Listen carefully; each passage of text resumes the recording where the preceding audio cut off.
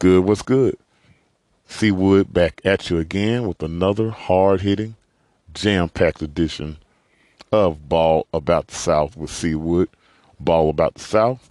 It is that sports podcast where we talk real sports and we do it with real Southern flavor. My name is Kerry Wood, but just call me C Wood for short. At C Wood on sports on Twitter and IG. That's where you can find me. And I just really want to welcome you in to this newest episode of my podcast. Again, it is the 23rd episode. Man, moving right along at a just, I mean, just ridiculous speed, man. I mean, we're already in the middle of March. It's just crazy, man. And we just started this podcast just last September, and there are a couple weeks that I did not do a show mixed in there, and I'm on episode 23, which is just crazy. Just crazy. But anyway, man, time is flying, and we have to take advantage of it as much as we possibly can, or we're just going to be left in the cold, man. That is complete facts right there. But anyway, as you can see, like I said, this is episode 23, and as you can see, it is labeled "The Madness Begins." And obviously, with it being March, you know that I'm talking about March Madness. The NCAA tournament is upon us. I am recording on Wednesday, and we're right now in the middle of the first four. We're going to talk about that just for a couple minutes here in just a minute. But that means we're really less than 24 hours away from the madness really beginning. But then again, is that the only madness going on? Actually, it's not. Okay? I mean, right now, man, we have the NFL is in the middle of a little bit of madness of its own, and that is called, that madness is called NFL free agency. And there's a lot of moves going on back and forth. We've had some big time trades, some crazy trades that are taking place. And man, we've had some big time players be given their walking papers and being released and all of that. So we're gonna kind of touch on some of that. While this show is definitely going to be a show that's going to really highlight and focus on the tournament, the NCAA tournament, that is. And we'll also look back at what we saw this past weekend and tournaments like the SEC, of course. Obviously, we're going to look back at that. The SEC tournament was painted orange this year with the Tennessee Volunteers doing their thing and coming away with the SEC tournament championship. And that's pretty much what I expected to happen. I thought that they would beat Kentucky in the semifinal, and then it would be them versus, I thought maybe Arkansas. Was not surprised that it was Texas A&M. But, I'm not surprised at all that the Tennessee Volunteers ended up being the team to cut down the nets there in Tampa, Florida. We'll talk a lot more about that tournament and the tournament upcoming, and with the 6 teams that are headed there to the dance. We'll talk about all of that in my Around the SEC segment. That will be the next segment coming up after my first break. Also, we'll talk some Conference USA, the UAB Blazers, the team right here in my neck of the woods, Birmingham, Alabama. They are headed to the dance as well. And there's also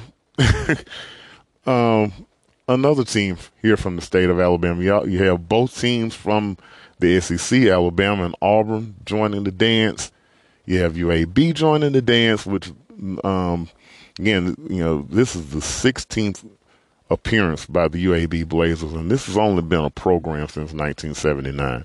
I just want to kind of point that out, okay, which I think is extremely impressive. But the fourth team, there's a fourth team from the state of Alabama, which this is supposed to be a football state, right?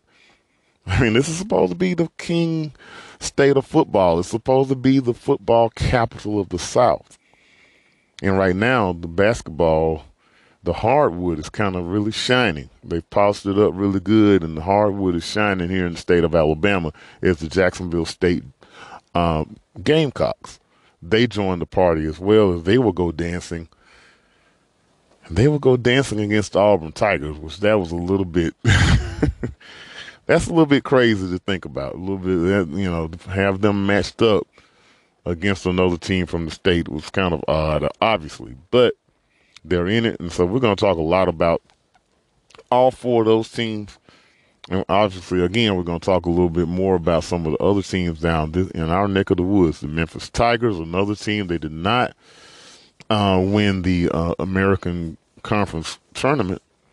They ended up going down to the Houston Cougars. Houston finally got the Memphis Tigers. The Memphis had their number in the first two games this season, but Houston finally figured that puzzle out, and they are the AAC champions. So we'll talk a little bit about that as well, and just a lot, and the tournament in general, man. With I'll kind of give you my final four picks. To be honest with you, I am a dude that just kind of, I don't just sit there and on Sunday night and do my bracket or whatever. I kind of just, I don't know.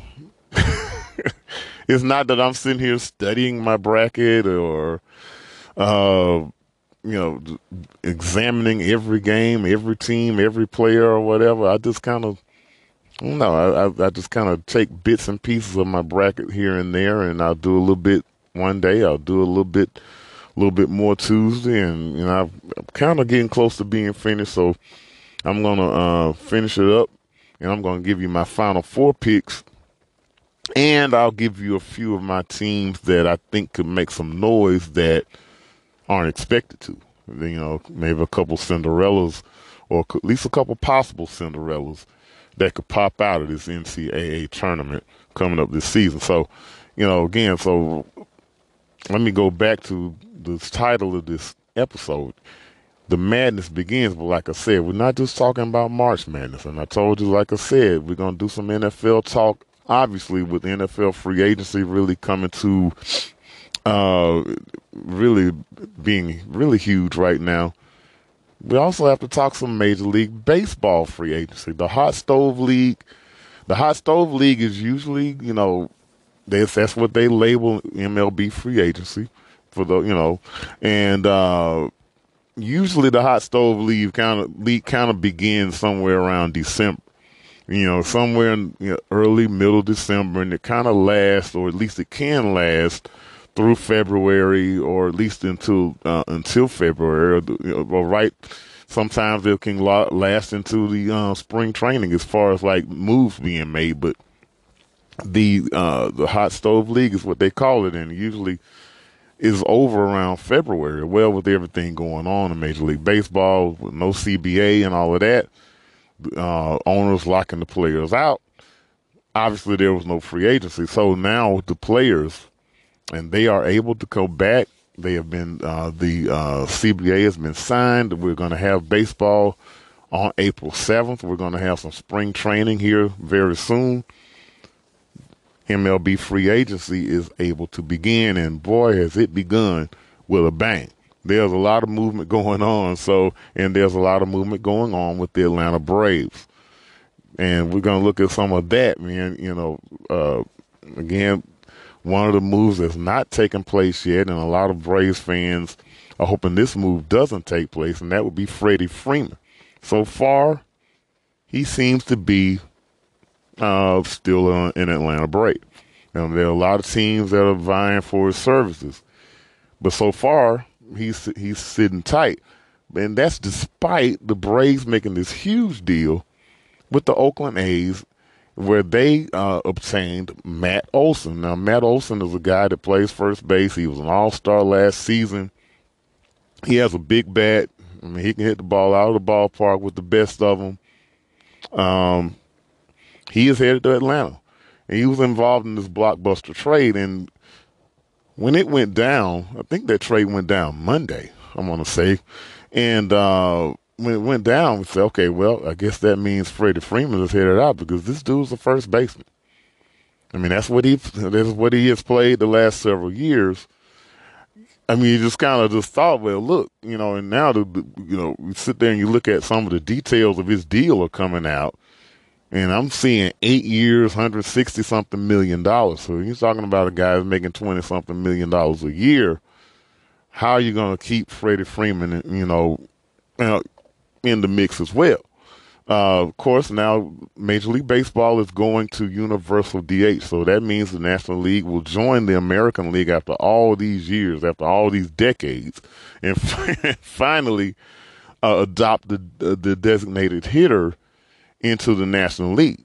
Which, there's a lot of mixed reviews on that. I think it's really the right thing to do because I think it just should be universal all the way around. Although I cannot lie to you when especially before we had interleague play, it was kind of intriguing seeing the team strategy, especially a team like coming from the American League.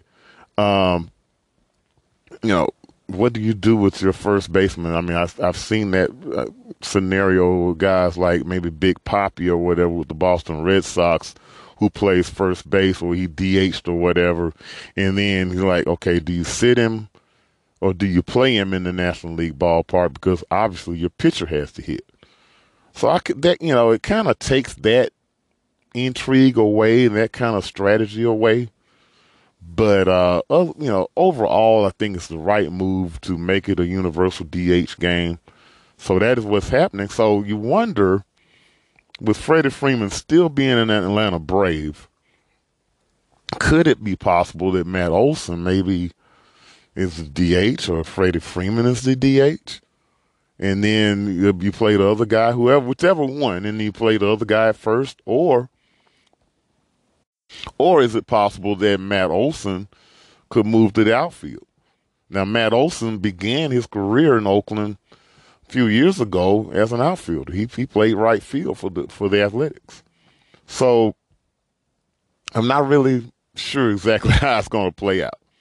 Now, another big fish with the Atlanta Braves is Eddie Rosario, the outfielder that came in and worked his magic. He came in from Minnesota last year, kind of in the middle of the season. He was huge for the Atlanta Braves and their role in their run to win the World Series because, look, I mean, he and Jock Peterson were huge replacements for a guy like Ronald Acuna, who went down with the ACL injury and everything there at midseason. They don't win the World Series. I mean, I don't know if they make the playoffs without guys like Eddie Rosario. So now news has hit today that he is re-signed with the Braves. So now, now you really kind of get into a lot of questions as to what is going to happen with Freddie Freeman in Atlanta. Is he going to stay? Is he going to go? Not really sure yet. So we have to stay tuned for that one. Again, that's just a couple of the moves, and that's just the Atlanta Braves. Okay, we got a lot of moves going on around Major League Baseball, and again, like I said, the madness begins, and like I say, it's not just on the hardwood; it's on the football field, and now it's even on the diamond. As we're 3 weeks away, 2 weeks away from the start of the Major League Baseball season. Incredible stuff going on in the sports world. It is a fantastic time to be a sports fan. Of course, with all of that going on, you sit there and you look up, and the NBA is going on, and we're getting close to playoff time. We're getting close to playoff time, and you look up, and some of the big stars are starting to really do their thing. LeBron has scored 50 in 2 separate games, and then last night, Kyrie Irving puts down 60. He had 41 points at the half. He could have probably had 80. I mean, I don't know if he could have had 80, but I really thought he was going to go for 70 last night. It was against Orlando Magic. Okay, so you have to throw that caveat in there. I mean, I truthfully, I don't think that matters at all. Still an NBA team. Okay, he's still an NBA team that has NBA talent, that has a lot of pride, and Kyrie put it on them last night. Okay, it's just that simple. And Brooklyn won a huge blowout. And I think it was around the 9 minute mark. Steve Nash just kind of called off the dogs and sat Kyrie down after playing 35 minutes. So that kind of gives you a little bit of perspective right there. There was still 9 minutes to go in the game, and Kyrie had played 35 minutes. So he was kind of trying to go for it, but then again, it's not like Kyrie's playing any back-to-backs or anything unless they're playing back-to-back games on the road or whatever. I mean, it is what it is right now with Kyrie playing on being able to play on the road and not being able to play at home. The funny thing, and again, it's not really funny. I think it's really stupid. He's able to attend the games in Brooklyn. He's able to attend the home games and sit courtside without a mask on, but he can't play. I mean, this thing has just gotten completely out of hand now.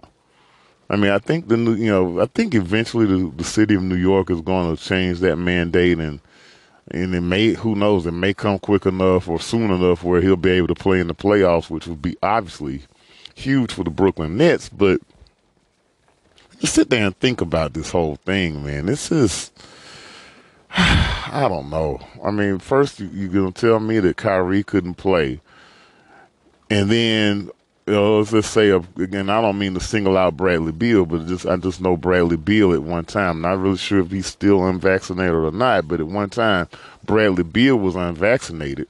And if the Washington Wizards, were coming into town to New York, he could play. I mean, this whole thing just made zero sense. It made no sense at all. So now you're allowing Kyrie to sit courtside. And then now the Nets get fined because he ends up going back to the locker room. I'm not really sure why he did that, but then again, he was there. So why not go back there with your team?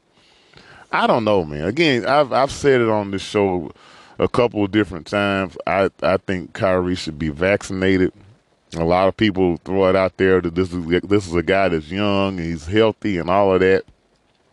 And that's why he doesn't need to get vaccinated. Well, I mean, I think you could make the same argument that's why he probably should get vaccinated, because more than likely he's going to be just fine if he takes the vaccine, And I just don't understand this thing from his point of view on that part. But at the same time, this thing with the city of New York is just beyond ridiculous, man.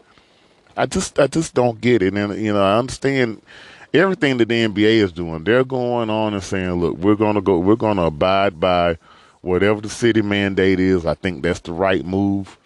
This thing is just crazy, man. It just really is. So, but Kyrie he is right now, he's rolling. And, we'll have to see just how dangerous the Brooklyn Nets are if he's able to, get that mandate off in New York and is able to play at home. Because, look, they're not going that far if he can only play road games. Let's just be real with it. Okay? They're not. I don't know if this team is going to beat Milwaukee or Miami with him playing 7 games. I mean, they're certainly not going to beat either one of those teams with them playing 3 or 4. It's just not happening. So anyway, man, we'll see how all that rolls. Again, we got a lot to get to, but again, we're going to take a quick break right now. We're going to come back and do my Around the SEC segment. We're going to get into the SEC tournament, kind of recap that. We'll get into a little bit of March Madness coming up. The first and second round matchups, or I guess basically, might as well just say the first weekend. How many of our 6 teams have a shot to get to the second weekend of play? And then what about Texas A&M? How could they be left out of the madness? We're going to talk about that. We're going to talk about the Tennessee Volunteers being only a 3 seed. I thought they should have been a 2, maybe even a 1 seed. But they're stuck at number 3, which is probably not that big a deal, but it's still kind of a slap in the face if you ask me. Anyway, we're going to do all of that when Ball About the South continues. Okay, y'all, we're back. Ball About the South. It is the 23rd episode, and like I said, the madness begins. But before we get into my Around the SEC segment, which is a segment that features here every week, we're going to get into the HBCUs just for a few minutes anyway. And man, I was really happy to have the opportunity to go to the SWAC tournament that was here in Birmingham at Bartow Arena there on the UAB campus this past weekend, and I really enjoyed it, man. Thought it was really good action. Did not, I still enjoyed myself on Championship Saturday, big time. Unfortunately, the championship games were a little bit one-sided. And that wasn't, really was not a surprise to me, especially on the women's side when you look at Jackson State. And I want to congratulate them and, two sets of Tigers, basically. I want to congratulate the Jackson State Lady Tigers on winning the SWAC tournament and the SWAC regular season, for that matter, on the women's side. They beat Alabama State there in the championship game. That was expected. That was very much expected. That was a pretty close game. I think Alabama State had the game somewhere around 8 or 9 points there, maybe around the 7, 8, 9 minute mark inside the fourth quarter. They might have had it that low. It may have been double digits, but it was like, just like right around 10 or 11 points. So the game was still in doubt at that point, but Jackson State went on a run. I think they probably went up by as many as 22, 23 points, and they cruised to that victory, and they win the SWAC tournament. And then on the men's side, Texas Southern, the Tigers, again, TSU does it. And I was not surprised by that, despite the fact of Alcorn State. And let me say this. Let me say this first, man. I mean, I definitely found out that it is not Alcorn. Okay, if you're calling the Braves Alcorn State, you're dead wrong, and you would have been called out big time by their fan base that was in Birmingham this past weekend. I mean, there was they had an MC or whatever. It was a lady, I think it was Tracy Steele. I think she's a DJ, if I'm not mistaken, from Atlanta or whatever. She was kind of like the MC. Of course, you know how we do it. HBCUs, we need an MC. It's not enough for us to have the band and cheerleaders or whatever. We got to have an MC to kind of coordinate things or whatever. Obviously, there was a DJ there and everything, but she called them Alcorn, in the fan base there with Alcorn State University called her out, and I was like, I mean, they didn't get. They weren't belligerent or anything like that, but they came down and said, look, man, we're called Alcorn. It's not Alcorn. And so she corrected herself, and the rest of the night, I don't remember her saying Alcorn ever again. I tell you that. And I'm definitely not going to call them Alcorn ever again either. But so it is Alcorn State. The Alcorn State Braves won the SWAC regular season, but they fall short to the Tennessee State Tigers, unfortunately for them, ending their season. But fortunately for the Tigers, and now the Tigers here last night have a victory under their belt for here in the NCAA tournament. They were matched up against Texas A&M Corpus Christi, and they got the job done with a really good surge there late in the second half, and they were able to win turn what was a really tight game into a victory. Man, I really enjoyed watching that team play over the weekend. And the thing that stood out to me about Texas Southern was, one, their depth, and then two, the defense around the rim. They just, those dudes D you up, and Texas A&M Corpus Christi found that out last night. Big time, man, big time win for them. And now Texas Southern, the Tigers, coached by Johnny Jones, they get to face the Kansas Jayhawks on Thursday. That's a Midwest region game. And, again, it's very doubtful that they're going to be able to prevail in that. But for them to get to this point, I think is really huge. And I'm really proud of them as being an HBCU that is doing their thing right now. Of course, Jackson State, they punched their ticket as well. And again, they're a team that just really knows how to score the basketball, man. And they went up and scored over 100 points on Alabama State in that championship game. Alabama State, which had a really good, really good team themselves, they just didn't have enough firepower to hang with Jackson State, man. Those guards that women's team has was something, and they were going, that game was just kind of going back and forth, up and down, and Jackson, Alabama State couldn't play at that pace, so they ended up losing that game 101-80 against the Jackson State Tigers. And Jackson State, I tell you what, you look at the difference of how Jackson State is kind of looked upon and how Texas Southern is looked upon. The women, Jackson State, they're a 14 seed in the NCAA tournament. It's pretty good from a league that's only getting one bid. Okay? And that's pretty good. Because if you look at Texas Southern, they ended up in Dayton. They're in the first four. So, again, Jackson State, they have a little bit better schedule, I guess, comparatively speaking, to what Texas Southern has. I think probably the women's league, the SWAC women are probably respected a little bit more. So they get a little bit higher seed. They're not in the play-in round or anything like that. They're matched up as the 14th seed against the number 3 seed LSU. And that game goes down on Saturday, March 19th, the first round of the NCAA women's tournament. So, obviously, and of course, in the women's tournament, the women's game, those games, when you're talking about the top 4 seeds of the women's tournament, those top 4 seeds get to play those games at home. So they're going to be at LSU. That's going to be obviously extremely tough for them to pull that out.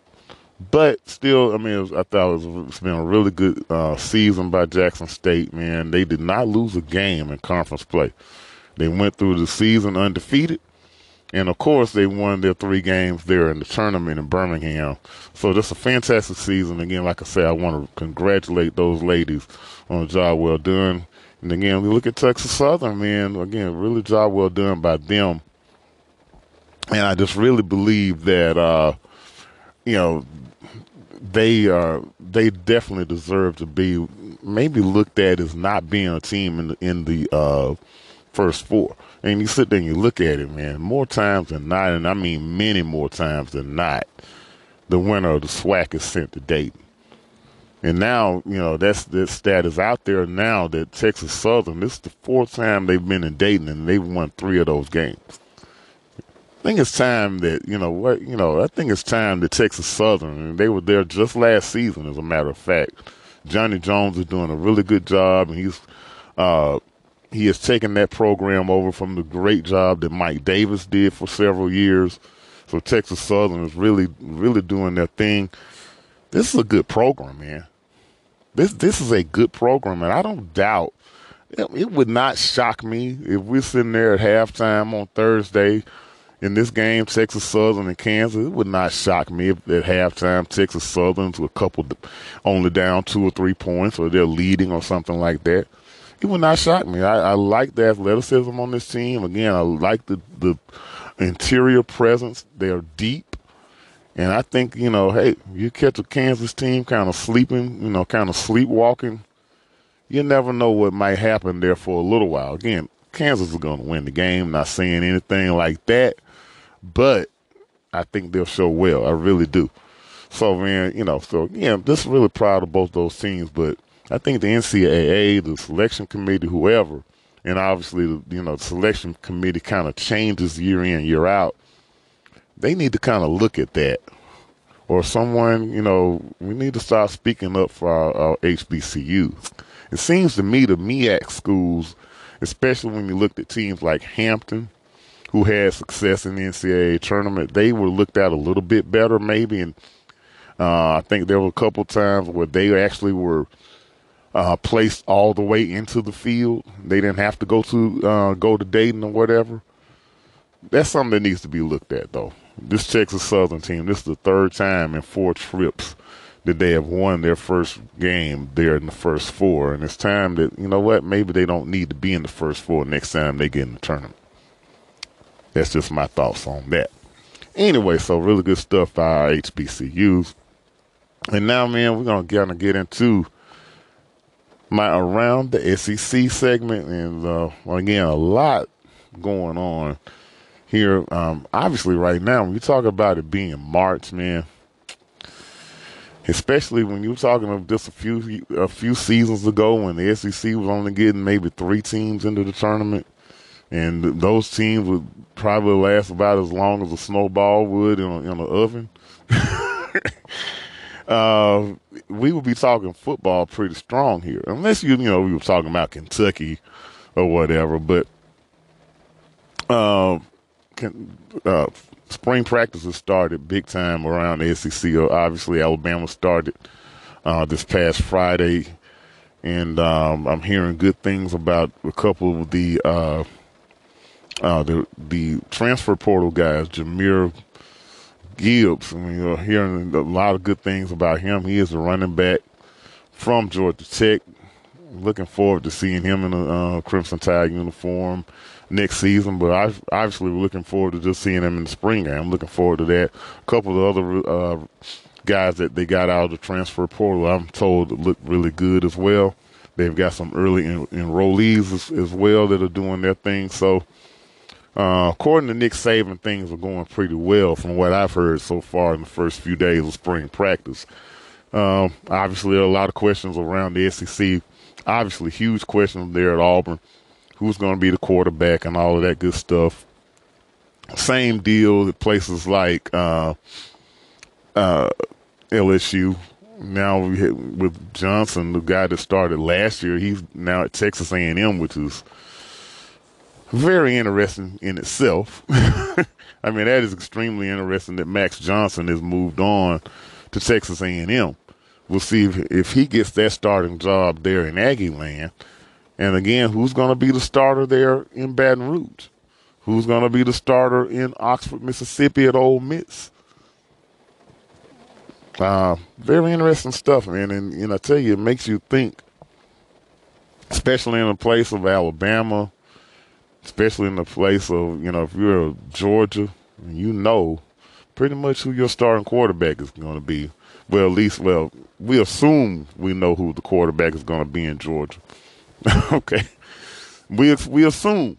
I'm not really saying that, I can't say 100%, but you have to really feel good about your position.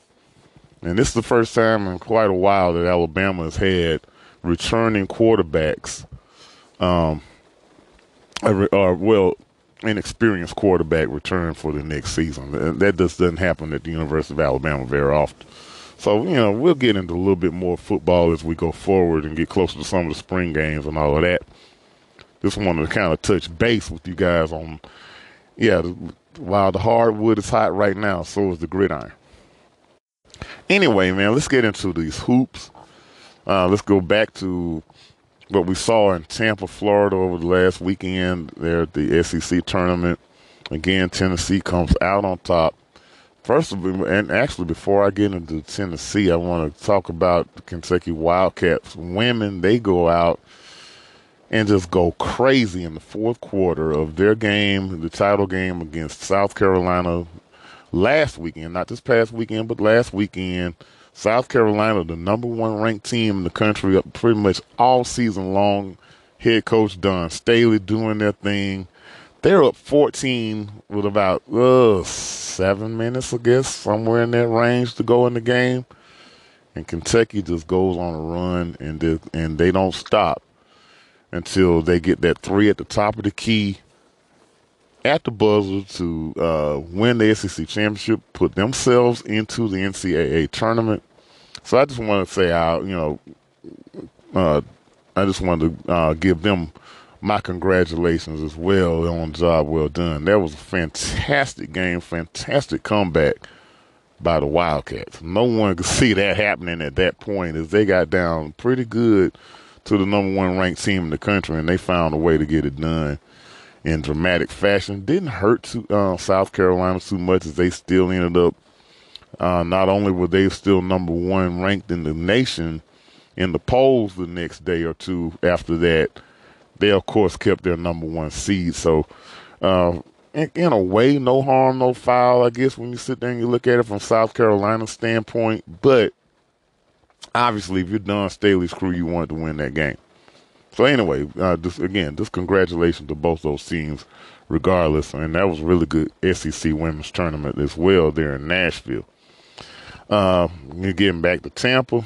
Like I said, the Tennessee Volunteers do their thing, but really, besides them winning the tournament, which again was not a surprise to me, I just thought that this team, when you sit there and look at it, they were playing the best coming into end the season and everything, coming into the tournament, and they come out and they do their thing, beating Kentucky. But they beat Mississippi State Friday. They beat Kentucky on Saturday, which I thought would happen, and then of course they beat a hot Texas A&M team on Sunday and really beat them pretty good. And that's what I want to talk about here before we get into anything else on the SEC. Tennessee, a team that's right now a 3 seed in the NCAA tournament. Should they have been higher? I think absolutely. I don't think there's any question. The Tennessee Volunteers should have been higher in a higher seed. They should have at least been a 2 seed. So it's almost like the committee didn't even take into account what they saw on Sunday. And then the same thing for Texas A&M. And I saw it Sunday morning, and I commented on it on Twitter. I was like, okay, Joe Lunardi, I used to really get big time into the brackets and kind of predicting which teams would make it, where they would end up, what seed they would end up being, and all of that good stuff. I didn't get into it as much this season, but Joe Lunardi had Texas A&M as his last team in the tournament there Sunday morning before the tip-off of the championship game and everything. And I was like, wait a minute. Now, I understand that Texas A&M was on his next 4 out line starting the tournament. I mean, that's where Texas A&M, actually, they may have been lower than that. I'm not really sure when Texas A&M started the tournament on Thursday. Of course, they go out, they win their first round game. Then they come out, they win their second round game, which was against Auburn. Huge win. You're talking about a quad 1 win against a top 5 team on a neutral floor. Okay, and you sit there and you back that up with, them already having a win against Alabama at that point at Alabama. They beat our Arkansas earlier in the season.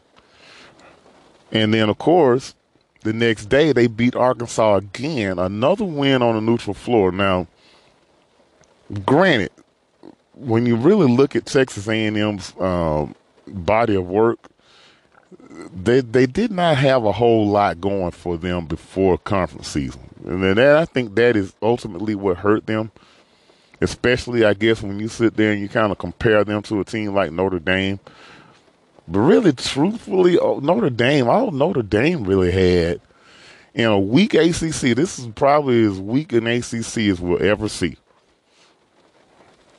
In Notre Dame, the only win that I know of that Notre Dame really had was that 2-point win against Kentucky, and that was at home.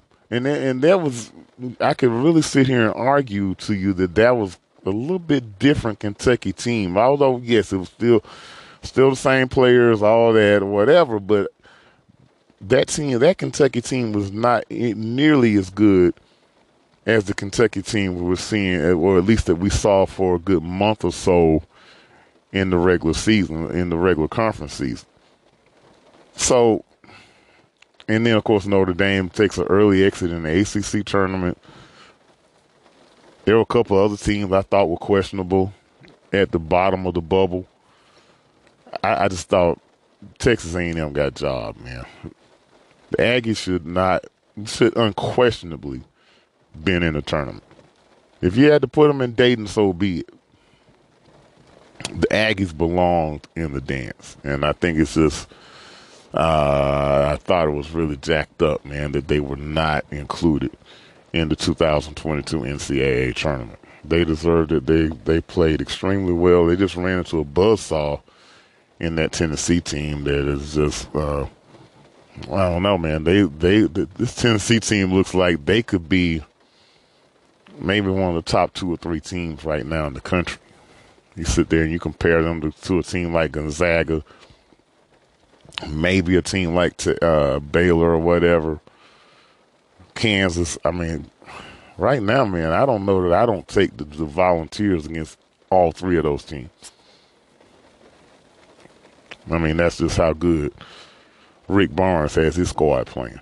So, you know, you kind of look at all that, man, and you just kind of wonder what's going on with the selection committee and everything. I don't know. And then you look at a team like the Alabama Crimson Tide, and again, like I said about Kentucky, the same kind of thing could go for Alabama, and kind of, you know, on the opposite end of kind of on the opposite spectrum, the opposite end of the spectrum. Let me get that straight. Alabama, we all know about the start that they had to the season, beating teams like Gonzaga and Houston, and of course winning that game at Gonzaga. Essentially, really, essentially, it was at Gonzaga, but it's really technically it's a neutral floor. But still, that counts a lot more than if they had beaten Gonzaga and Tuscaloosa. And so they beat Houston, they had the win, and then you look at some of the other wins that Alabama had.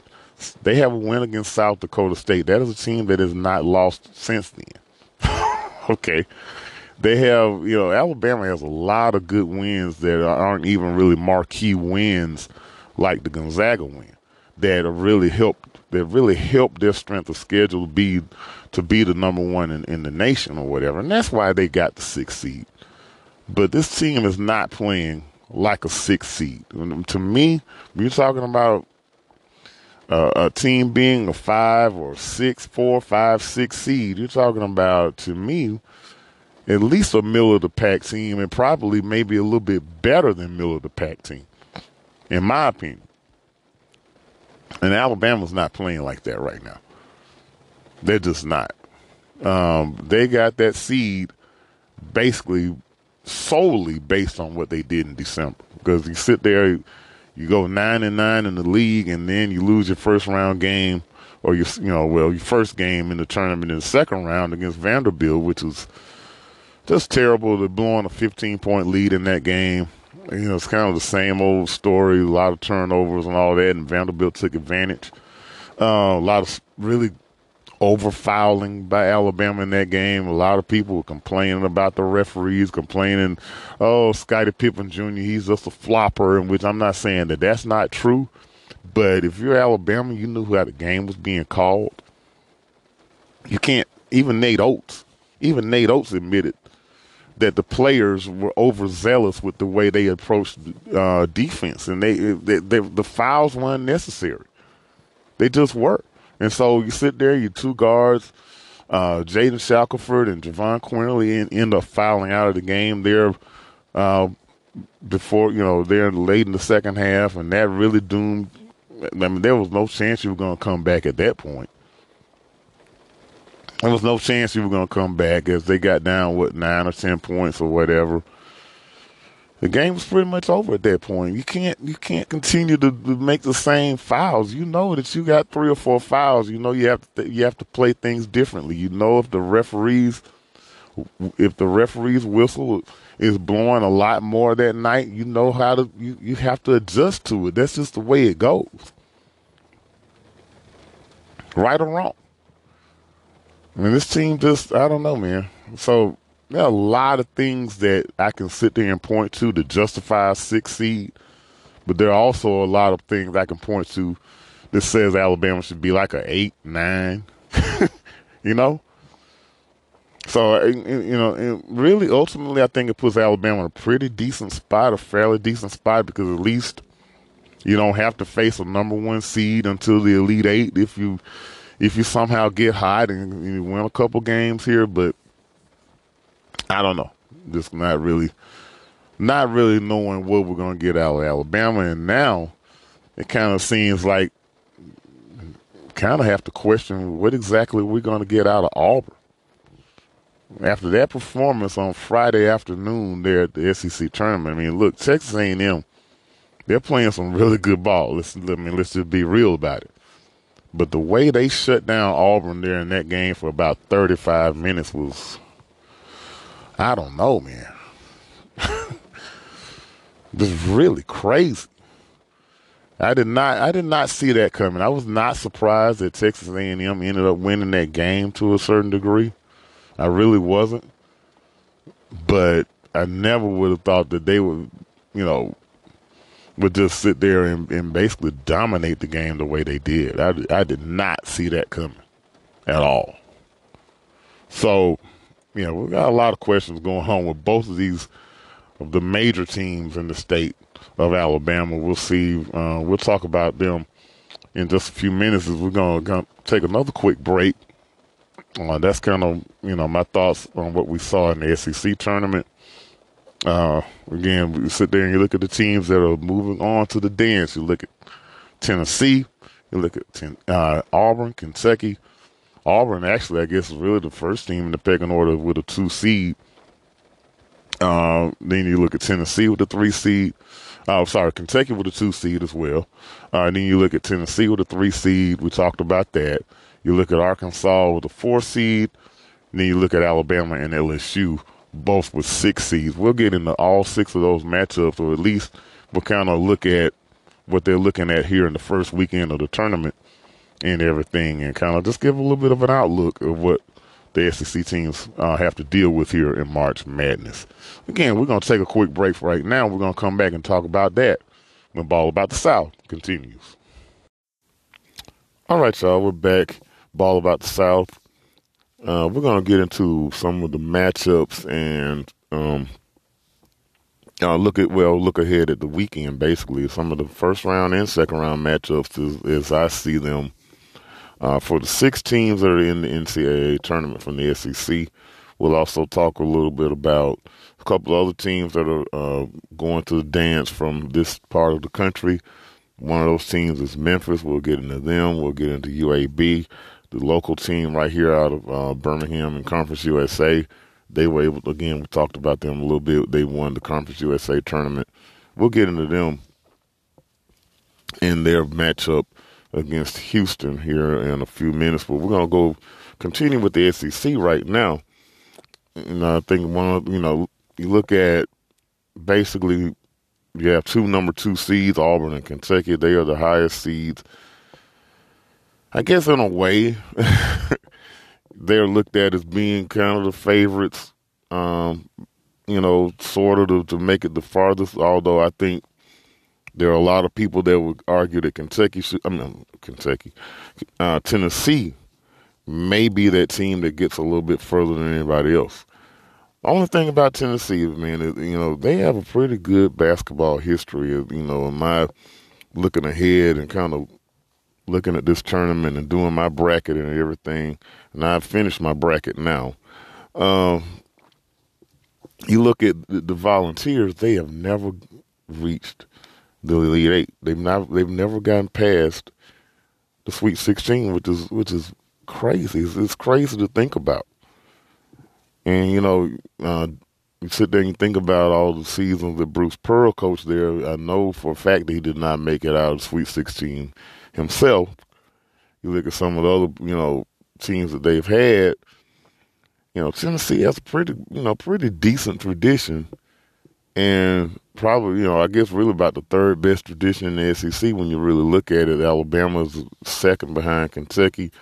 And then Tennessee as far as like wins, all time. And I'm not talking about like lately. I'm talking about like going back to the 50s and all that, the 60s. Of course, I didn't see any of that stuff. But I'm just saying as far as the wins, winning all time, Tennessee would be third behind Alabama and Kentucky. I think really if you look at the last, 10, 15, 20 years, Obviously, I think Florida would be that team that would be behind Kentucky, maybe even right on par with Kentucky. They've won 2 national championships as well. So, and of course, been to multiple Final Fours. You know, that was a lot under Billy Donovan, of course. So, it's just kind of crazy to think of Tennessee as a team that's never been beyond the Sweet 16. Of course, in 2004, Alabama, that was the first time that Alabama had ever made it past the Sweet 16 when they went to the Elite Eight that season.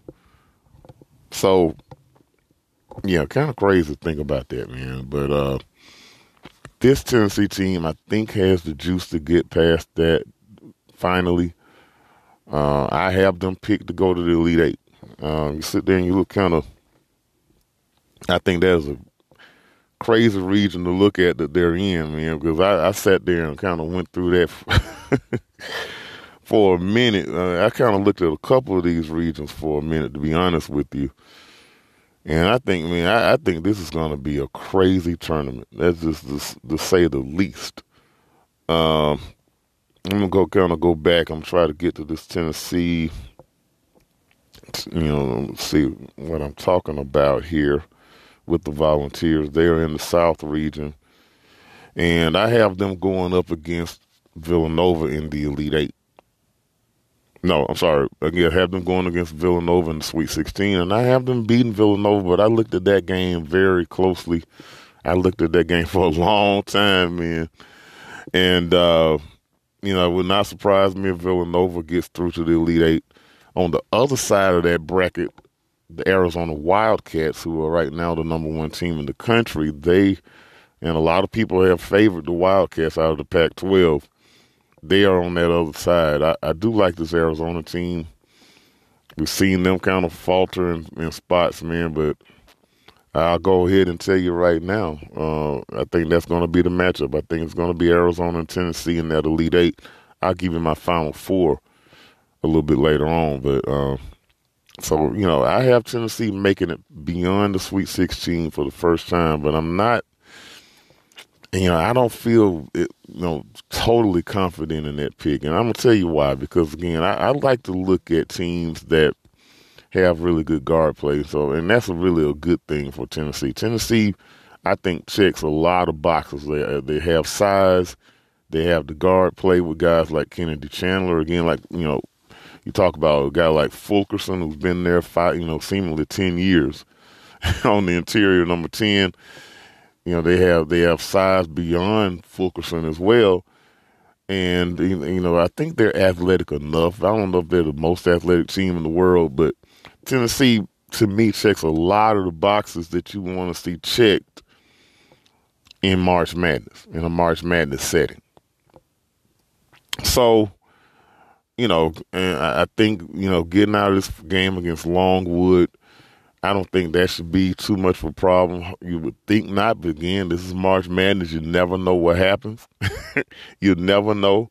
But I've got the Vols marching on, and then I have them beating Michigan. And right now, I'm not really certain about that Michigan-Colorado State game. I went on to pick Michigan, but it would not surprise me if it's Colorado State on the other end of that matchup. I think either way, Tennessee will get it done.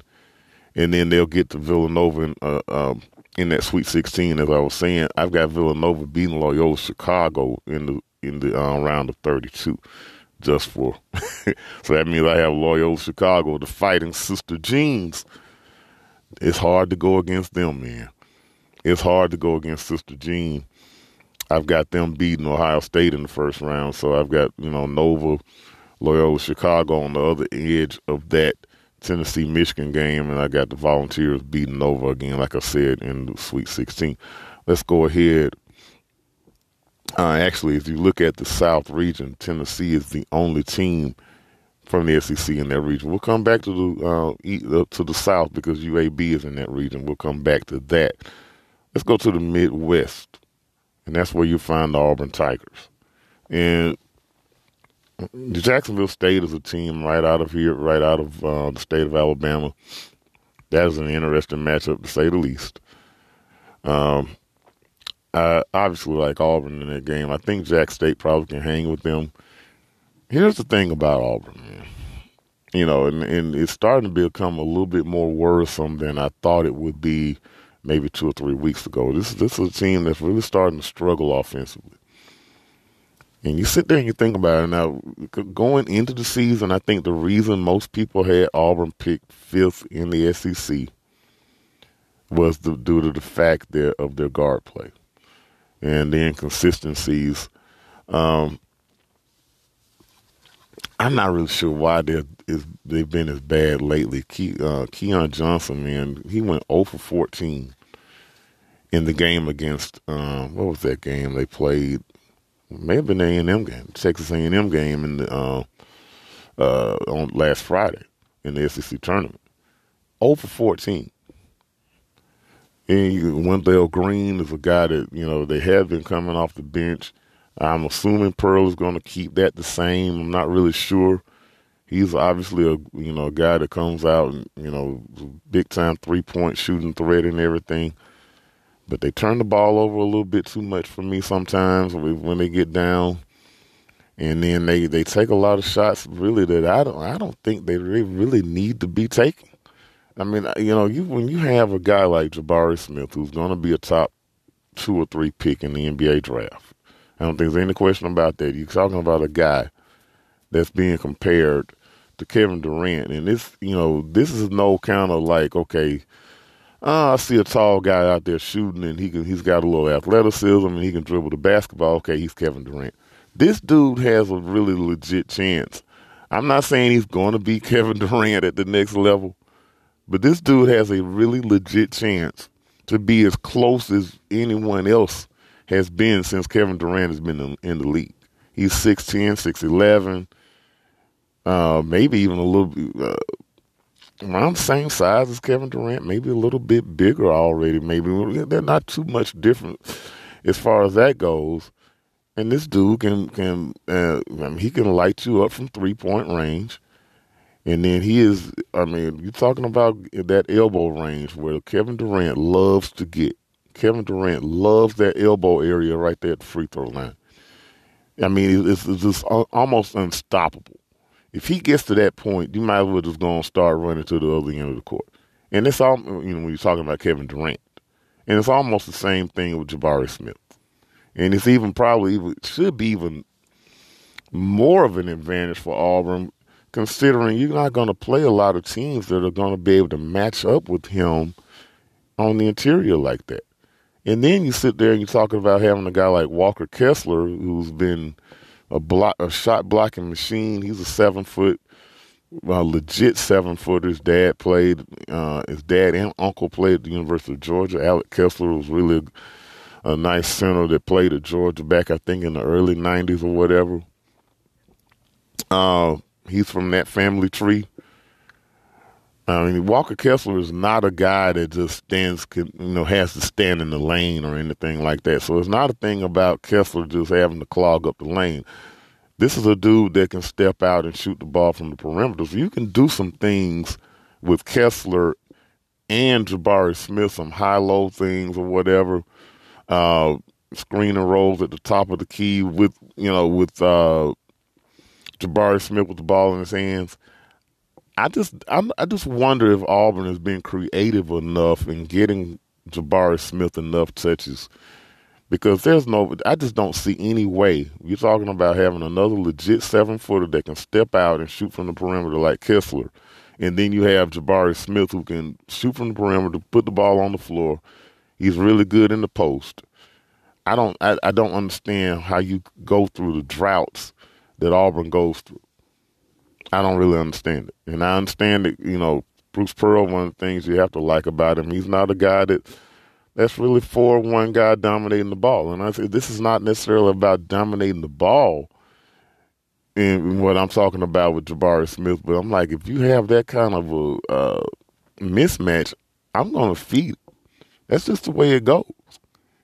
And for me, I don't think they got him enough touches in enough positions where he could exploit the defenses of the team that they're playing. So we'll see how that goes. Those are the things that scare me about Tennessee and Auburn. Their ability, their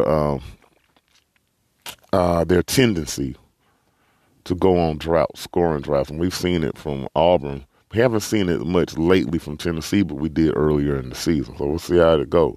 Kind of scares me a little bit about this conference as a whole, to be perfectly honest with you.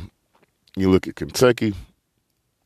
In my opinion, man, in there in the East region, I think Kentucky may have the easiest path to the Final Four of all the 16s, possibly. I mean, I say that, and then I look at the other end of this bracket. You're talking about a team like Baylor on the other end. You're talking about a team that went to the Final Four last year in UCLA.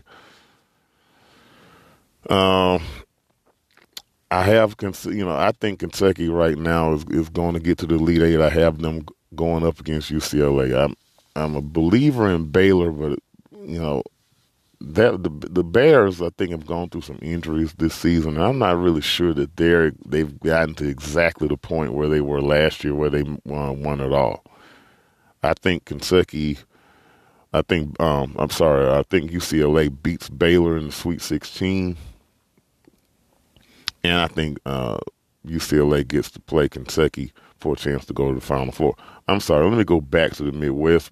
I did not tell you my scenarios that I have for Auburn. Now, while I talked about Auburn, I think Auburn has a favorable path to the Final Four as well.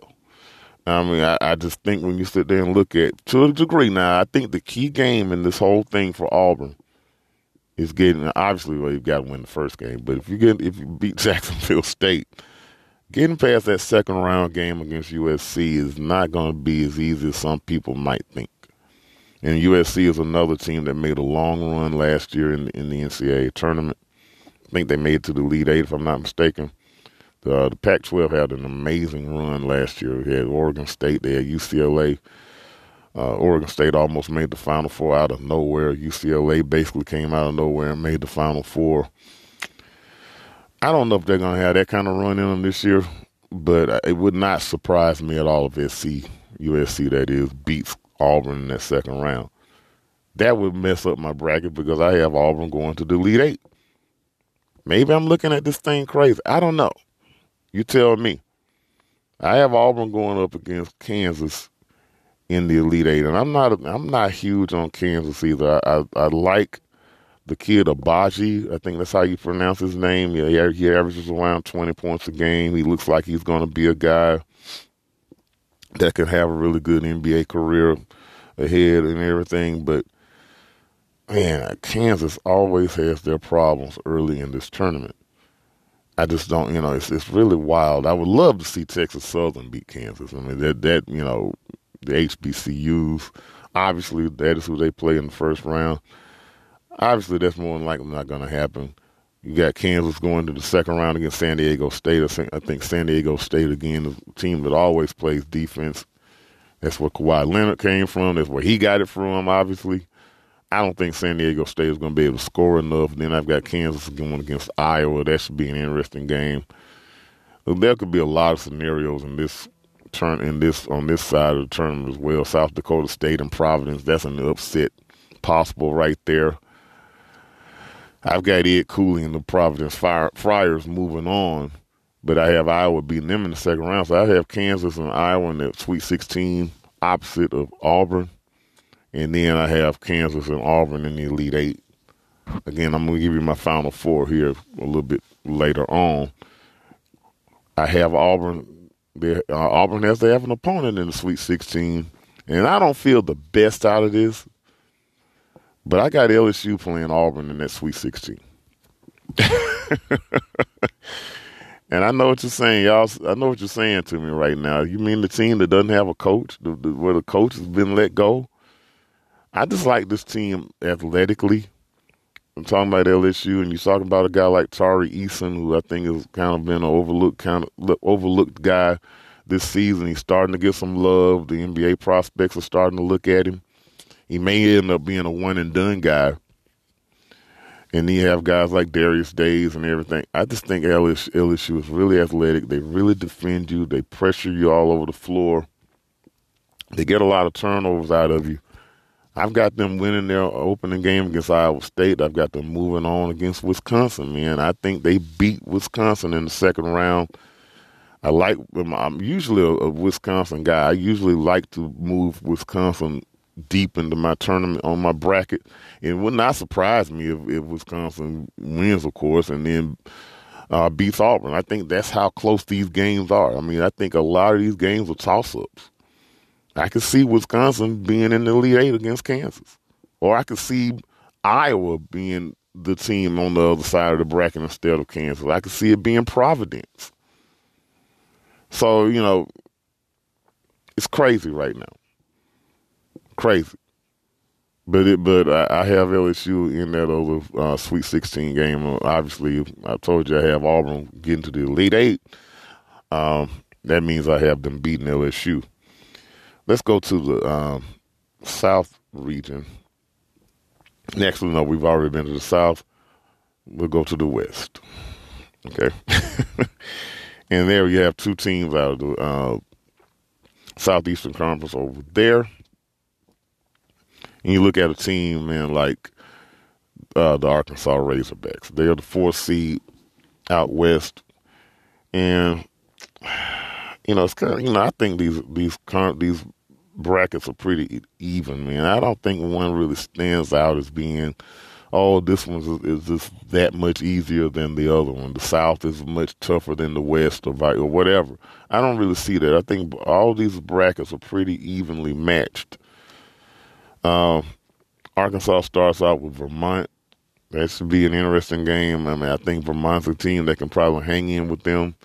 I have Arkansas winning that game. I've got Arkansas going to the Sweet 16, man. And I have them on the opposite side of Gonzaga. And if Gonzaga has to meet Arkansas in the Sweet 16, that means they're going to beat Memphis. And let's talk about the Memphis Tigers, the champions of the American. They get out of the American Athletic Conference with a huge win over Houston. I'm sorry. Two huge wins over Houston in the regular season that propelled them into the tournament. They ended up losing the championship game in the conference tournament this past Sunday, but the Tigers are still dangerous. We talked about them in a little while.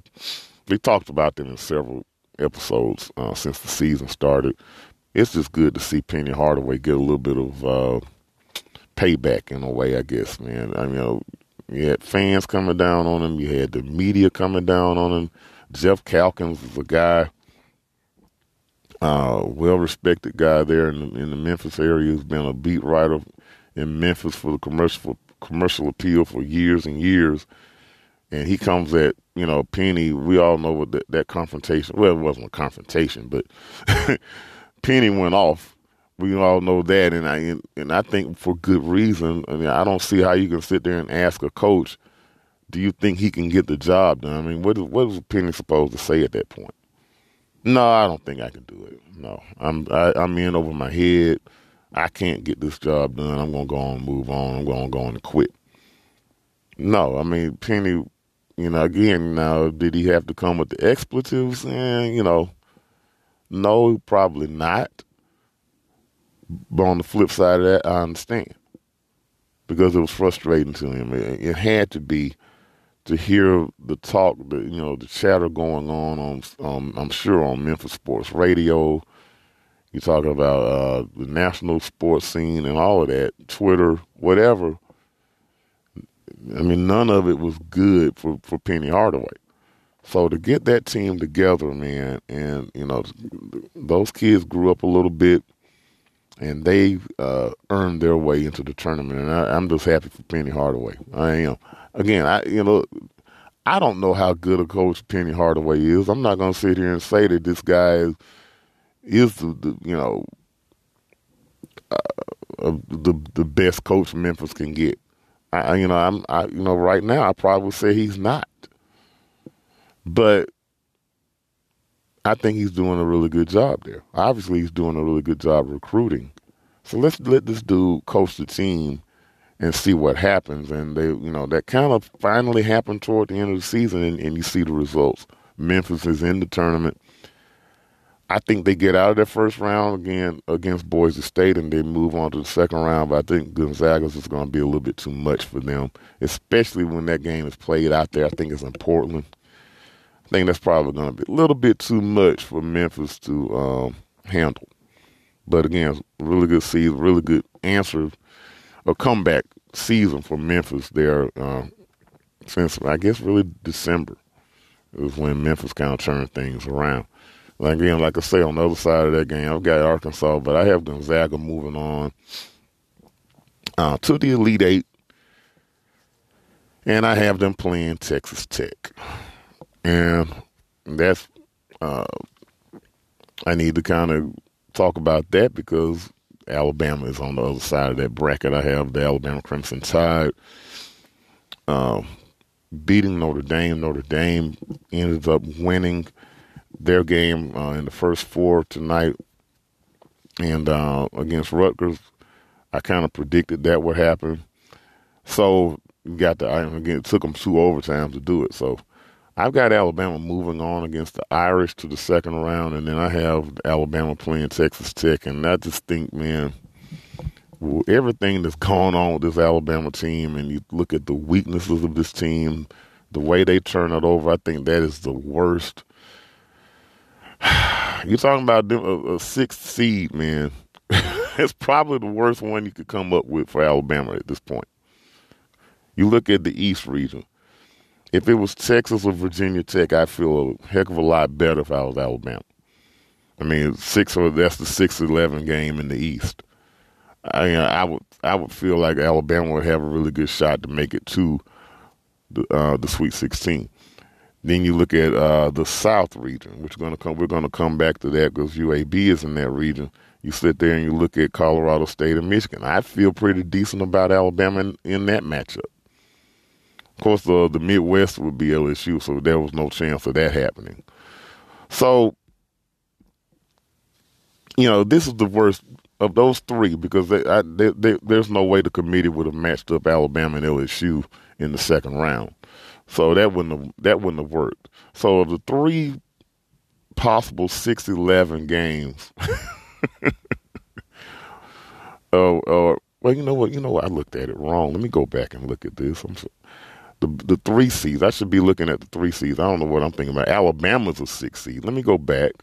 I'm looking, at the 3 seeds. You look at Purdue. I feel pretty decent about that because Purdue is a team that doesn't defend as well. They score a lot of points.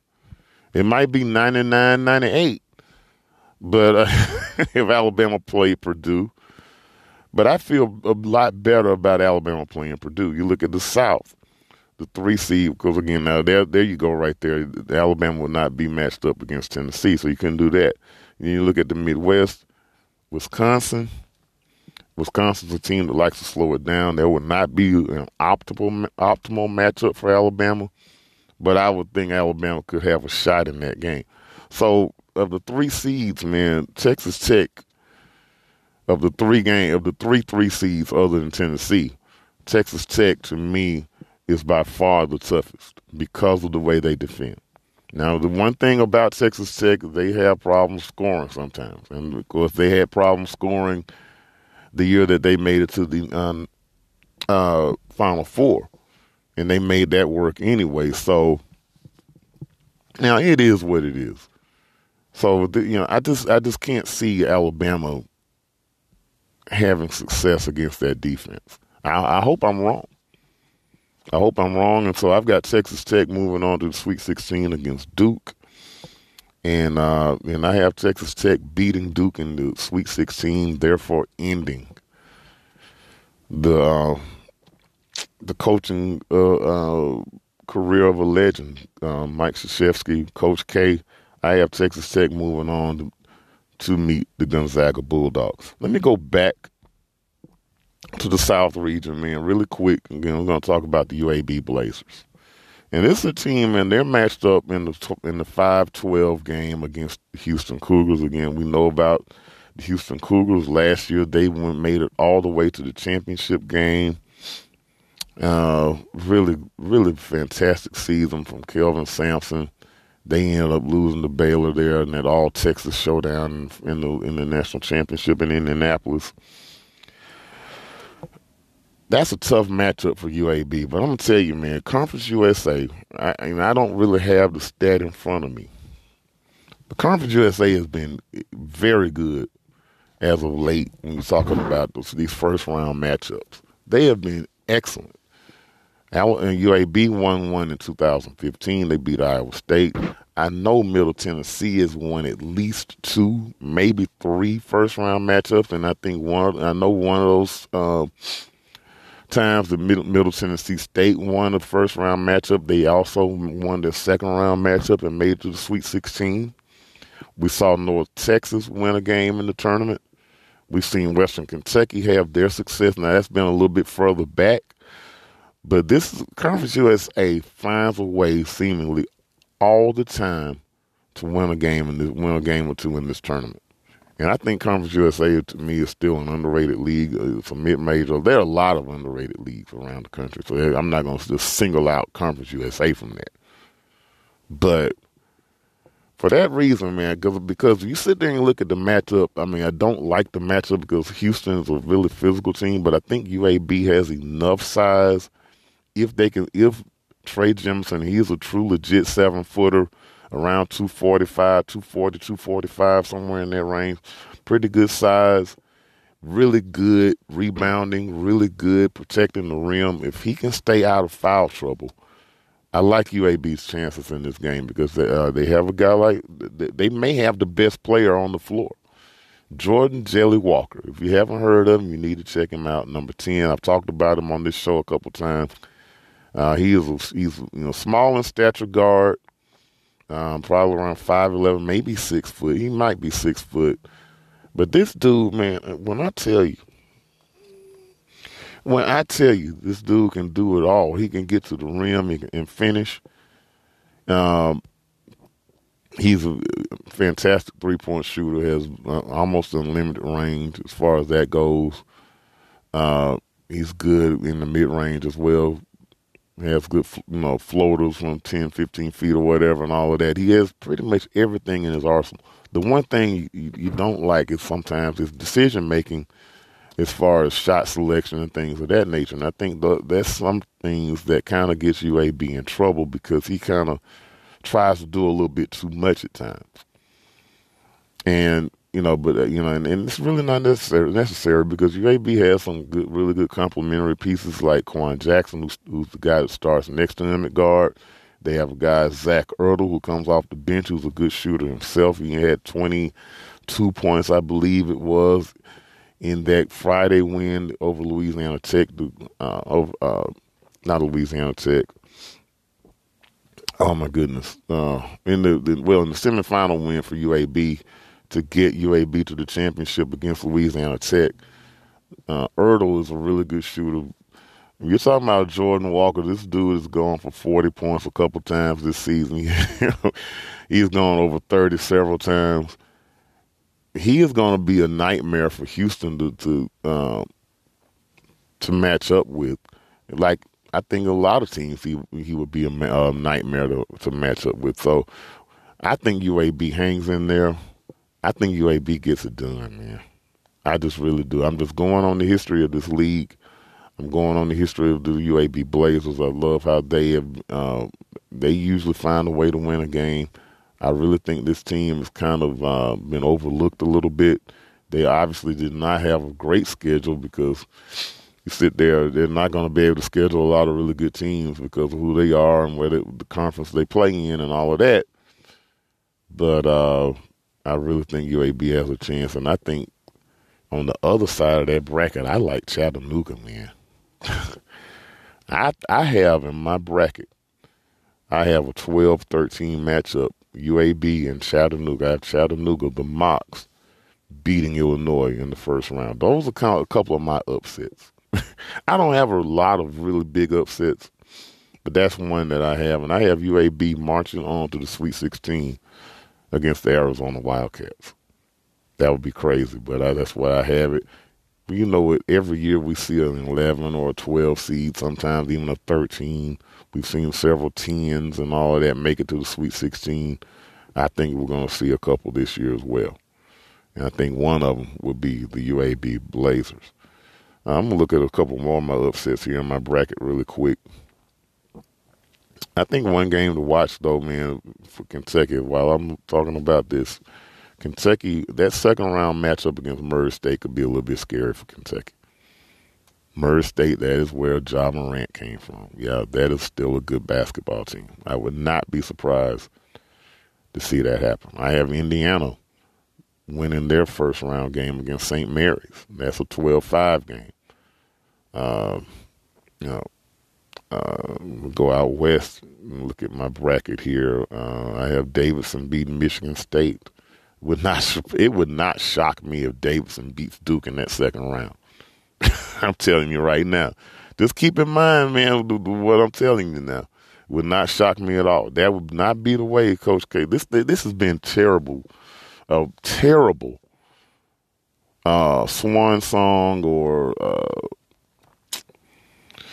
retirement tour, whatever you want to call it, man, for Coach K so far. They lose to North Carolina on the final game of the regular season, then they lose to Virginia Tech in the championship game of the ACC tournament, and I don't think they're going to make it to the Final Four in this tournament. Again, that's how I have it picked here in my bracket. So that's some of the upsets that I have. I don't have a lot of huge upsets. We'll see how all that goes, but I'm going to give you my Final Four right now, man. I'll give you my Final Four. I have on one side, I have Gonzaga, the Bulldogs, prevailing over the, who did I have Gonzaga up against? I had them against Arkansas in the Sweet 16. I have Gonzaga beating Texas Tech in the Elite Eight. I have them moving on. I have Kentucky. I think it's going to be a fantastic game against UCLA in the Elite Eight. I have the Wildcats moving on out of the East. In the South, I have Arizona beating Tennessee.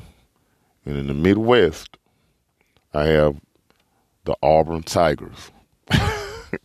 I don't feel great about this, man. This is the region. This region I don't like, man. I can see Kansas obviously. I have Auburn beating Kansas. Would not surprise me if Kansas makes it, but it also would not surprise me if Kansas is booted out in the first weekend. Really crazy stuff. And like I said, the madness begins. That's my look at the NCAA tournament so far. I make sure I looked at everything that I wanted to kind of look at. Go back over my notes a little bit to kind of make sure. But yeah, it's gonna be a lot of fun, I think, in this tournament, man. But I think that it's gonna be. I don't know if we're gonna see the magnitude of the upsets that we've seen in the past. I think we're gonna see some. I don't think there's any question about that. I just don't know if it's gonna be as topsy-turvy as it can be. Anyway, man, we're going to take a quick break. That is my look at the NCAA tournament. Hope that you all enjoy March Madness. I definitely plan on doing so. We'll come back, man. We're going to get into some of this NFL talk, some free agency that has been going crazy. Like I said, a lot of madness going on around there. We'll talk about that when Ball About the South continues. Okay, y'all, we're back again with the last segment here, episode 23, Ball About the South. We're going to get into some NFL talk as we're deep in free agency right now. And there's a lot going on. There's a lot, I mean, really probably too much to, put into one episode, to be honest with you. Obviously, we all know what happened on Sunday afternoon or Sunday evening, kind of like, I'd say probably midway through when the NCAA tournament selection show was on, the men's selection show, that is. Tom Brady. Tom Brady is headed back. He could not stay retired. I mean, I wish I could say that I'm surprised, but I'm not. Now, am I surprised at the timing? Yes, I am. I figured he would come back. I thought he would probably come back So, like I said, I really was not surprised, but the timing is incredible, man. Right in the middle of the selection show, and he does it by via Twitter. I mean, really, man. I mean, seriously. I mean, really, TB12. I mean, I don't know, man. It's just really crazy when I sit here and think about it. It just really is. But again, I'm not surprised at all that Tom Brady decided to come back. I thought possibly he would come, it's like, okay, you know what, man, around time for training camp, somewhere around July or something like that. He's like, you know what, okay, man, let me go and do this thing. This is not for me sitting at the house. I'm coming back. But then again, it makes sense though, because we're at free agency, and obviously the Tampa Bay Buccaneers were going to have to go out and get into the quarterback market. So, in that sense, it does make sense for him to come out right before free agency. I just wish he would have, not done it in the middle of the NCAA selection show, and then right before the NCAA women's selection show. I mean, this is the first time in a long, long time that the women's selection show was actually on Sunday after the men. And here goes this dude talking about, okay, you know what? I'm going to get on Twitter and announce that I'm coming back and I'm going back to the Tampa Bay Buccaneers. I mean, really, man? You couldn't have waited till after that women's selection show or something like that. It still was going to have the same effect. You were still going to break Twitter. Oh, my goodness. Anyway, excuse me for that, but the timing was crazy. But so the Tampa Bay Buccaneers have their quarterback. They have made a couple of other moves here accordingly, and I would expect another move probably here in a short time. To announce that Rob Gronkowski is going to sign back with them and all of that too. I would definitely expect that to come soon, because there was chatter out there that, who knows, maybe Tennessee Titans would try to put their name out there into the Rob Gronkowski sweepstakes, which would have made a lot of sense. The Titans are looking for a good tight end to complement their offense and be a kind of a safety blanket or whatever, security blanket or whatever, for Ryan Tannehill. I couldn't think of a better guy than Rob Gronkowski. I mean, I could not. But, obviously I think he's going to end up signing back with Tampa Bay. Then obviously you look at other guys. I see that Russell Gage is a wide receiver from the Falcons. He's going to basically move within the NFC South, and he's going to move to Tampa Bay from Atlanta. So the Buccaneers are kind of really going to try to do this thing again with basically most of the same pieces that they had last year. We'll see what they'll have some movement maybe on the offensive line. We'll see how that goes. Leonard Fournette is another guy that they're going to have to make sure he's in the fold, but I'm sure that he will be available to them as well. I'd be surprised if he's not back in Tampa Bay as well. So, Tampa Bay is looking to get back to where they were in 2021 when they won the Super Bowl, and this is a big step that way. Now, if you ask me, man, while I think you have to do this if you're Tampa Bay, I mean, you sit there and you look at the quarterback market. There are a lot of big time questions, whether it be Carson Wentz, whether it be Jameis Winston, whether it be, oh my goodness, Mitch Trubisky, who just signed with the Pittsburgh Steelers, or at least is going to sign reportedly with the Pittsburgh Steelers, which that's a curious signing in the least. I mean, I'm really not really sure I understand that one. It looks to me like the Steelers would have at least, man, maybe they did. Maybe they have explored Deshaun Watson, which is a subject I have not discussed yet, but I'm going to get to. Deshaun Watson, everything is okay for him to come back and play next season. So obviously that sweepstakes is huge. I'm not really sure why the Steelers didn't say, well, okay, you know what, you probably could have gotten Trubisky or someone as good as Trubisky at just about any time. So why not try to throw your name in the hat before the best quarterback, in my opinion, that's on the market? Because you sit there and you look up, Aaron Rodgers is off the market now. He is going back to Green Bay, which is not a surprise to me. I thought if he did leave Green Bay, I thought it would be to Denver, but that did not turn up. The Denver Broncos have Russell Wilson headed their way. So those are the two biggest names off the board. Basically, not too long into free agency. So you sit there and look at those two names being off the board. Deshaun Watson obviously goes to the top of the food chain at that point. And, if I was the Steelers, I would have kind of waited and just, say, look, let's see what the deal is with Deshaun Watson before we make a move. So my guess is with the Steelers, they're probably, they're looking to get a guy like Trubisky, and then they may draft a quarterback. So we'll see how that goes. But, you look at, this whole thing, man, it's just pretty wild. So, again, like I say, Russell Wilson's off the board, Aaron Rodgers is off the board, so you've got Jameis Winston still out there. Could he go back to New Orleans? Obviously, that's a possibility. Could Deshaun Watson go to New Orleans? Maybe. I'm hearing more chatter about him going to the Atlanta Falcons right now. The Falcons are trying to get a package together to entice the Houston Texans to trade Deshaun Watson to Atlanta. How would that be? And then, okay, if that happens, this is a whole domino effect, man. If that happens, then what happens with Matt Ryan? Where does Matty Ice end up? I'm seeing possibly Indianapolis, which would,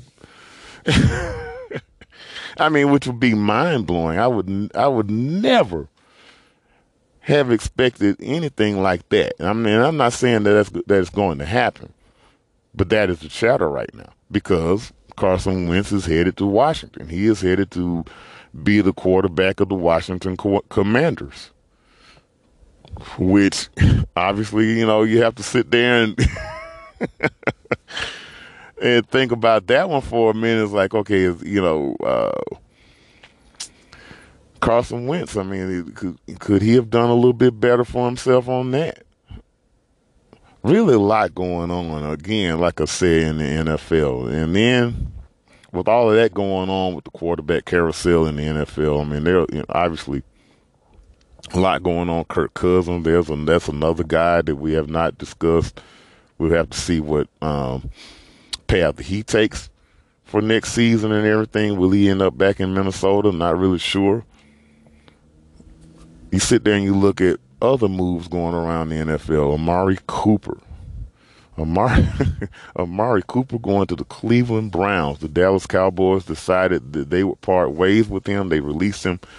They're looking at guys like Gallup to go alongside CeeDee Lamb, which, I don't know if that's a bad move. Gallup definitely showed a lot of promise last season, and I think pairing him up with CeeDee Lamb could be good. I'm a big Amari Cooper guy, but obviously, with his injury history, he's had some issues there. So, Amari now ends up in Cleveland, which is pretty interesting because who is going to be the quarterback for the Cleveland Browns? Apparently, it may not be Baker Mayfield. I'm seeing some talk about him moving elsewhere.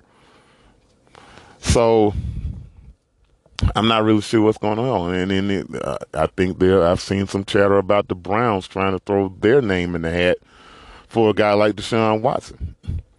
So, this whole thing, there's a lot to go through, a lot to process as we're sitting here thinking about what's going on with NFL free agency right now. It is really crazy, man. And it is complete madness. Like I said, the madness begins with the title of this episode, and that's what we have going on right now. You sit there and you look at the LA Rams right now. They still have to sign OBJ, Odell Beckham Jr. back, but they have now signed Allen Robinson. The longtime wide receiver for the Chicago Bears is now on the move to LA. They still have Robert Woods in the fold. They still have Super Bowl MVP Cooper Kupp in the fold. And they sign OBJ back, and I'm hearing they have the cap space to do it. My goodness. My goodness. I mean, how are you supposed to stop that? How are you supposed to stop that if when they go to a 4 wide receiver set or whatever? I mean, that is going to be insane if that all comes to fruition, and it's looking like it just might. So obviously, Matthew Stafford is licking his chops with the thought of that. So the Super Bowl champs could be really set. Not really sure if Von Miller's going to be back. I'm seeing some teams offering some big time money for him. Not really sure how that's going to work out, but I think the Rams are going to be just fine. We'll see how they do it. So, man, like I said, man, a lot going on around the NFL. But if you really want to kind of sit there and focus in on the Tennessee Titans, obviously we try to do that here. We try to focus in on the teams here in the AFC and in the NFC South. Talked a little bit about the Tampa Bay Buccaneers. The Titans, obviously, like I said, are in the market for a tight end. That is a huge, I think that is a huge need for them right now. Obviously, they could use some more offensive line help. They could use Julio Jones has been released, or at least is likely to be released by the Titans here in the next couple of days. So, finding someone else at wide receiver is going to be of essence for them. They're going to have to find someone to play opposite A.J. Brown. They have a couple of other guys that had some nice seasons. Westbrook-Akina, had a nice little season there, but obviously I'm sure they would want to find someone that can be a little bit more dynamic for Ryan Tannehill to throw the football to. So we'll see how that works out. Defensively, Harold Landry is coming back. The Titans have secured him for next season, so that is a good thing. So, again, the Titans basically looking to, I don't know if they're going to be able to make a huge splash anywhere, but I think that they're going to make at least some subtle moves where they'll at least be able to stay where they are, and where they are is being a Super Bowl contender. Let's just be real about it. Even though they did not make it, they still ended up with the number 1 record in the AFC. They had home field advantage. They just fumbled it away, unfortunately, or they kind of threw it away. To be quite frank, with Ryan Tannehill throwing those interceptions in the Cincinnati game and everything. So, they can just shore up the positions that they need to. I think the Titans should be right back on course. And, you sit there and you look at the rest of the division. Obviously, the Houston Texans are going to be, the struggles should still be real for them. And then you look at the Jacksonville Jaguars. They're sitting there throwing money around like there's no gas. Like gas is still 99 cents a gallon. They paid, who was that? The Jags just gave Christian Kirk about $20 million a year.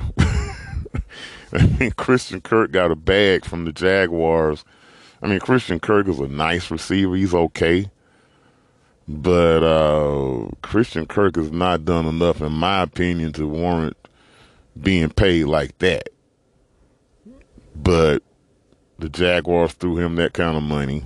They lost DJ Chark in free agency or whatever. So I guess basically Christian Kirk is going to be his replacement. They Miles Jack. They let go of Miles Jack, which was pretty surprising for the Jaguars, the linebacker. So obviously they're going to have to make some moves there. So again, it's not really it's going to be pretty difficult to expect the Jaguars to be a contender in the AFC South. And then, of course, like we just kind of mentioned, the Indianapolis Colts, obviously they're the team that would be closest to contending with the Titans, and they're still trying to figure out who their quarterback is going to be. Could it be Jameis Winston now? Will they try to throw their name in the hat for Deshaun Watson? We know it's not going to be Carson Wentz now. So maybe a guy like Winston makes sense. Maybe a guy like, who knows, maybe it's Jimmy Garoppolo. Not really sure. Now, if it's Jimmy Garoppolo, even though I don't know if you really get excited about your quarterback being Jimmy G, at least we know that he's a guy that he has a winning record. I mean, if Indianapolis can get their defense together, obviously they have one of the best running backs in the game, and Taylor, who knows? Maybe that would be enough to have them contend for the playoffs and in the AFC South. Maybe that would be enough. I'm not really sure. So we have to see about how that goes. And then again, you look in the NFC South. Again, we talked about the Tampa Bay Buccaneers. I don't see any reason, especially now that they have Tom Brady in the fold again, to think that they're not going to be the top dog in the NFC South. You look at the Carolina Panthers. They're looking, obviously, at quarterback as well. That's going to be an interesting deal. They're going to have to find some help for whoever's the QB there. We'll see how that goes. Hopefully they can keep a guy like Christian McCaffrey healthy finally. So a lot of question marks going on there. A lot of question marks, obviously, in Atlanta. And now it's not looking as likely that Matt Ryan is going to be the quarterback there, because we're seeing that the Falcons are looking to possibly get Deshaun Watson. Now, if they get Deshaun Watson, then maybe that changes things a little bit in the NFC South. Now they don't have Calvin Ridley, which is something else we have not talked about. Calvin Ridley has been suspended for the season for gambling, which is obviously very excessive. I mean, there are a lot of worse things these dudes can be doing, and he was not playing in these games that he bet on. So I'm not really understanding what the issue is. Obviously, okay, yeah, maybe he needs to be reprimanded for the full season. No. So obviously, the Falcons are going to have to figure out something on their wide receiver. And I just got done talking about Russell Gage. He's moving on to the Tampa Bay Buccaneers. So they have some questions at wide receiver. Could Julio be back in Atlanta? I don't know. That would be kind of crazy. But so basically what I'm trying to say is, and then you look at the New Orleans Saints. Obviously, they have Alvin Kamara. They have Michael Thomas, who apparently is going to be back, but you don't know who's going to be throwing the ball to him. The defense was very good last year, obviously. So that's something that they really can lean on. But, again, the questions offensively really came back to bite them last year. So, I think you look at the AFC South and the NFC South, man, I think the Tennessee Titans and the Tampa Bay Buccaneers are still very much the favorites in both of those divisions. I just don't see how you can look at it any other way. But, again, we're early in free agency. We still have the draft coming up, so this is something we'll definitely revisit as the off-season goes on. And that's going to be exciting to look at, man. Really is.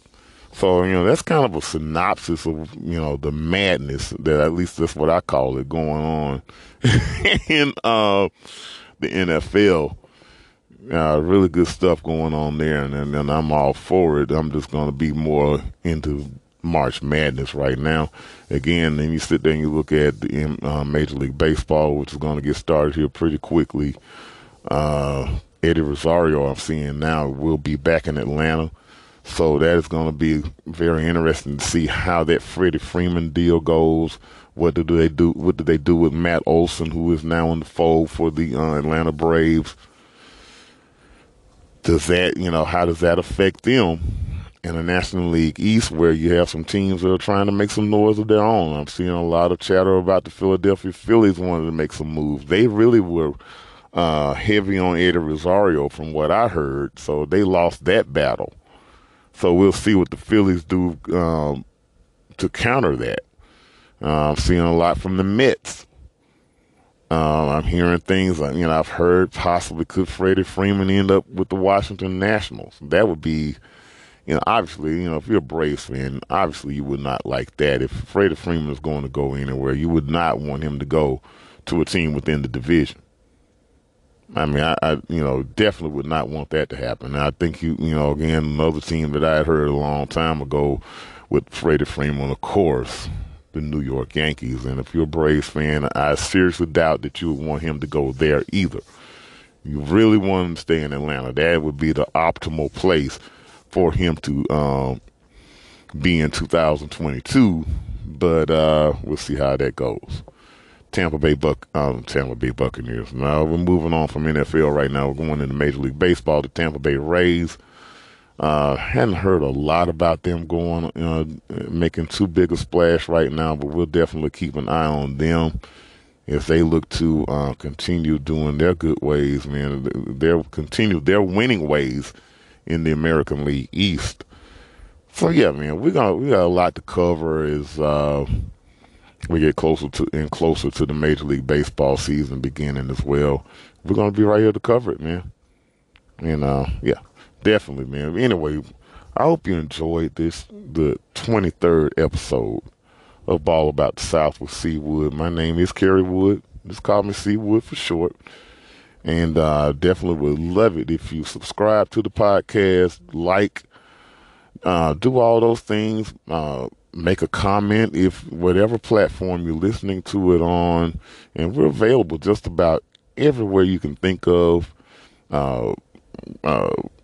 Obviously Google, Spotify, Apple Podcasts. We're on TuneIn. We're on iHeartRadio. Just about everywhere you can think of, you should be able to find Ball About the South with C. Wood. And I just really appreciate you joining me. I hope that you will join me again next week at this time. Obviously, we're going to get deeper into the madness, and we will be down to 16 teams. Hopefully, we'll have a lot of SEC teams still available to talk about next week and see if any of those teams can make it to the Final Four. Anyway, my name is Kerry Wood again, and I will definitely holler at you next week. Enjoy the madness. I'll talk with you next week. Thanks.